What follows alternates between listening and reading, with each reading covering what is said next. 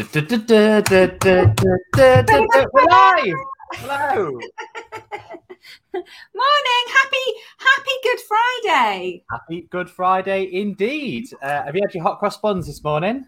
No, I completely forgot to get them at the supermarket order delivery thing. So I need to go to the supermarket and get some. We have got some eggs hidden away somewhere. But no, I love hot cross buns, so I need to get on it. Have you had yours? I just had cheesy hot cross bun.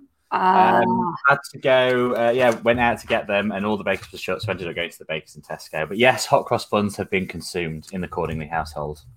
Fantastic. You can't go wrong with a hot currant in the morning. Yeah, you certainly can't. Anyway, so what are we talking about today, Debbie? And thank you if you're watching on here, joining us on Bank Holiday. It is Bank Holiday, isn't it? It is a bank holiday, yeah, it is. Although I didn't realise and just booked in loads of work. So I think when you're, freelance or run your own business, the bank holidays aren't quite as special as when you're employed by somebody and you feel like you're getting a free holiday. It's not quite the same. But yes, this morning we are talking about helping you with your 90-day goal setting because we're in the second quarter of the year already. Like we flipped over into April. So I think both of us love 90-day goal setting. Because it gives you focus and clarity on what you need to do to grow your business, and really spending a bit of time working through this stuff at the beginning of each quarter can exponentially grow where you're going. I'm a big fan of these. Yeah, absolutely. I've been working with clients in a group this month, and the whole month specifically has just been around setting goals. So, these are people that are in business, and we're just taking a big step back. And what is the main goal that you're working for, and then breaking it down into quarters for the year. So you had like that month to go until the end of the first quarter, and then it's setting those really big stretched goals, which I do believe in as well. And I'll explain why in a moment. For the next quarter, because it really does, like, if you start planning stuff, and I'll be honest, I'm not a big planner, like by nature. I will just rather just get on and muddle through, but by actually planning things out, it is so much more effective, and I have to force myself to do it. So it's not something that I enjoy doing naturally, but if I force myself to do it, I really do see the results. And I think it's the same with a lot of things. Sometimes you just have to just push yourself to do it. Yeah, definitely. And I think it gives you that focus and motivation, doesn't it? I'm the same. I'm a bit like a whirling dervish, and left to my own devices, I'd just be spinning on a sixpence, and then not a lot would be getting done, but there'd be a lot of movement and foray. Actually thinking, right, what am I going to do that's going to grow my business? I'm going to focus on this. Okay, how can I evidence what success looks like? How can I evidence when I've reached that goal? Is there a metric, a number, a thing, that I can say that's successful? And then almost working backwards and going, well, what are the tasks that I need to do to get me there? And the beauty of 90-day goal setting is you could do something like, I want to double my email list. So you're like, right, I want to double my email list. What are the tasks I need to do to double my email list? And then you could do a small task every day for 90 days that can get you there. Or you could do a task a week over 12 weeks. And it just gives you a framework to be able to think, what are the things I need to do to get there? And I find actually when I plan, it gives me more bandwidth to be creative, because I know what I'm doing. So in that other time, I can think a bit more creatively, where if it's all creative time, there's less movement, I find. So I think it gives you more freedom, actually, in a weird way. It absolutely does. And I think with planning, I think a lot of the people that certainly I've worked with and that I've seen, people don't like to plan because you give yourself excuses for not planning. Well, I don't know what's going to happen next month, or this is going to happen and that's going to happen. And it's almost like and everyone always has these excuses or limiting beliefs, whatever you want to call them, that actually stops them planning. But I think one of the best bits of advice that, I've sort of taken and now give to people is a plan is not set in stone. It is just a guide. It's just something to take you there. If it changes, so what? It doesn't matter. Yeah. But it's a stake in the ground. It's something that you're actually aiming for. But having that, because, one of the things that we do naturally as humans is we let me get this the right way around. We overestimate what we can do in a short space of time. Yeah, totally. We underestimate what we can do in a long period of time.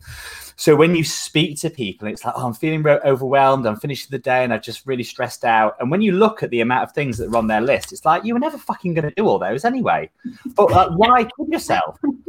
Because then you're just beating yourself up, aren't you? Like, exactly. I haven't done all the things. I've not achieved anything. I've still got 50 ticks left on my list. It's like, but you've got rid of 150. You know, don't beat yourself on the stuff that you haven't done.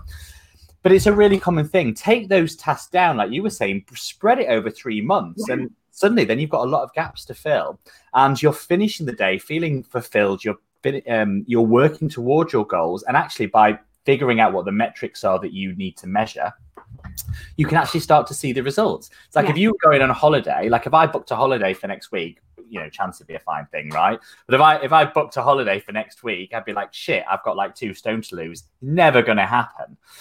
But, you know, if I start planning out that I'd like to go on holiday maybe in September, and then, you know, it's like £1 a week, it's much more achievable. It's much more feasible to be able to do that. And it's the same with business goals. And there's less overwhelm then, isn't there? Because you're like, I'm doing this in chunks. I'm not like just looking at that end goal going, that's massive. It's never going to happen. And then you just sort of spin around and don't move forward to that goal. And I think that's one of the biggest things with business owners, isn't it?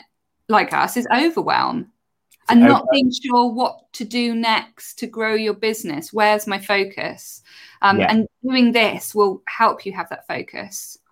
Yeah, that's exactly right. It is all about focus, and it's just helping you plan and understand what you're doing. I mean, another sticking point for people is that a mistake that I see made with goals is either A, you don't make them, or B, you make really shitty, easy ones. And I'm not saying that everyone has to like have massive, big goals. That's not what I'm saying at all.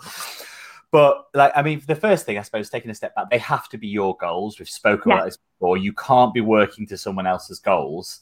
They have to be yours always. Otherwise, it's just you just don't have that intrinsic motivation to go and hit them.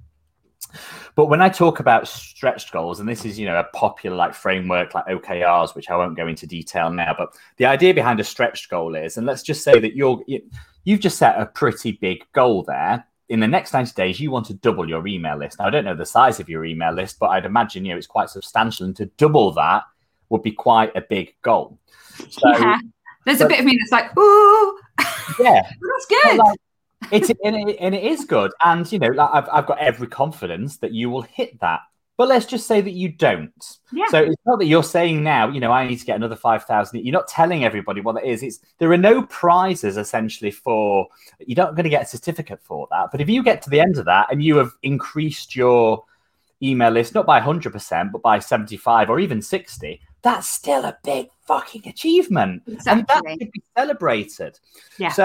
But some people have the mindset of, oh, I've missed that goal. It's like, whoa, hold on. You've just added 4,000 email subscribers to your email list. That's good. So, you know, aim for the stars. And, you know, you're still going to... probably through doing that, you'll have created a framework and a strategy that will keep adding people to your email list forevermore past that 90-day goal thing. And that's really the thing, isn't it? Getting that stuff in place that's there, that's consistent, that works, a funnel or whatever it is that you're working on your goal. Part of it is kind of layering it up. And that layering up isn't lost after that 90 days. It keeps working. Those processes that you put in place keep working. So you're always going to get the rewards from whatever you put in. And if I don't double my email list, I'm not going to be crying because there'll be more people on my email list, which is the aim, isn't it? But if I said, 50 people in 90 days, it's like, well, it almost feels like there's no point trying. Exactly. It just makes you feel a bit deflated, doesn't it? And I think, people can sometimes make goals that are so low. It's like, no, believe in yourself, like push a little bit harder. Like if you push a little bit harder and you make that goal, you're going to put more effort in. Plus, you know, with all the wonderful law of attraction university stuff, you're putting it out there. Things will come to help you get there. You know, you'll have that light bulb moment because you're attuned to thinking about that goal, and you'll start thinking about ways to get it. Is that your dog? It's the dog's tend to say hello. She's growling now. So I think that's the thing as well. If you set your goal, you start noticing ways to reach it and people that will help you and things that you need to do to get there. And I think that that's important as well. You don't have to do all this stuff on your own. So if you make a goal, one of your questions is, what do I need to achieve the goal?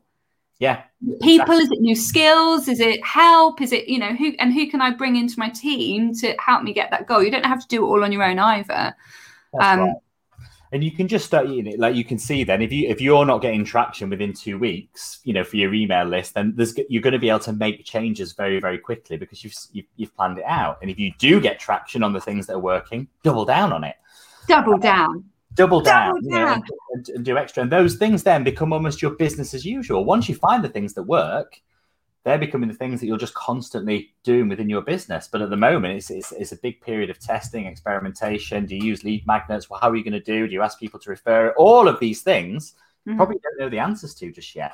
Try them, see what works, double down and stuff. It's simple, isn't it? There we go. Just solved everyone's business problems in 10 minutes and 34 seconds. Well, and on that note, because you've been doing this 90-day goal setting and I've been doing it with the Freedom Seekers as well, I created a lovely printable workbook that you can go to my website, debbieduda.co.uk/freebies, sign up to my email list and get this free, lovely 5 or 6 page workbook that helps you do an audit of the last 3 months and helps you think about planning for the next 3 months. So that's good. I put that out there yesterday and already got 15 people signed up. So I was like, yay, that's the first day of my new goal. So come on. That's it. And the goals are so effective. The results that I've seen from people that haven't been traditionally setting goals just in the last 30 days have been phenomenal. And, it's not like me going in and doing it like they've done it. It's just, giving a little guide. They've been setting the goals, working towards them. The results have been absolutely transformational. So this stuff really does work. So even though it's something we speak about a lot, like we actually see it making changes. And I'm sure you've got lots of things like that as well. So if it's something you've never tried before, just do it. If you hit them, great. But don't say easy ones. Like if you hit them, amazing. But keep going for that stretched goals. And the goal setting process will just get easier and easier the more that you do it. The first time it's difficult. And you're like, oh, this doesn't apply to me. I don't need to do this. I'll just carry on muddling through. Stick with it. With it. It will get better. And I assure you, it will make a difference. In fact, if you set goals and it doesn't make a difference, come and shout at me, right? Like come and blame me. I'll take full responsibility. But if you set shit goals, it's on you, right? Don't want to hear, I want to increase my email list by 1 by the end of the month. It's like, oh, fuck off, Debbie. Come on, you can do better than that. We're not kids anymore. Set some big goals and let's go and shoot for them. That's what I want to hear. And on that note, happy Good Friday, everyone. Okay, yes. And we're on Clubhouse. We are on Clubhouse. Come and join us over on Clubhouse. Ask us about our goals. We could go through some of the questions that we ask our clients and help you start thinking about how you can meet those goals. So come and find us on Clubhouse and we'll be back here same time next week. Same time next week, talking about a yet undecided subject. Thank you very much if you're watching and listening on the podcast and stuff. We'll see you all soon. Take care. Bye. Bye.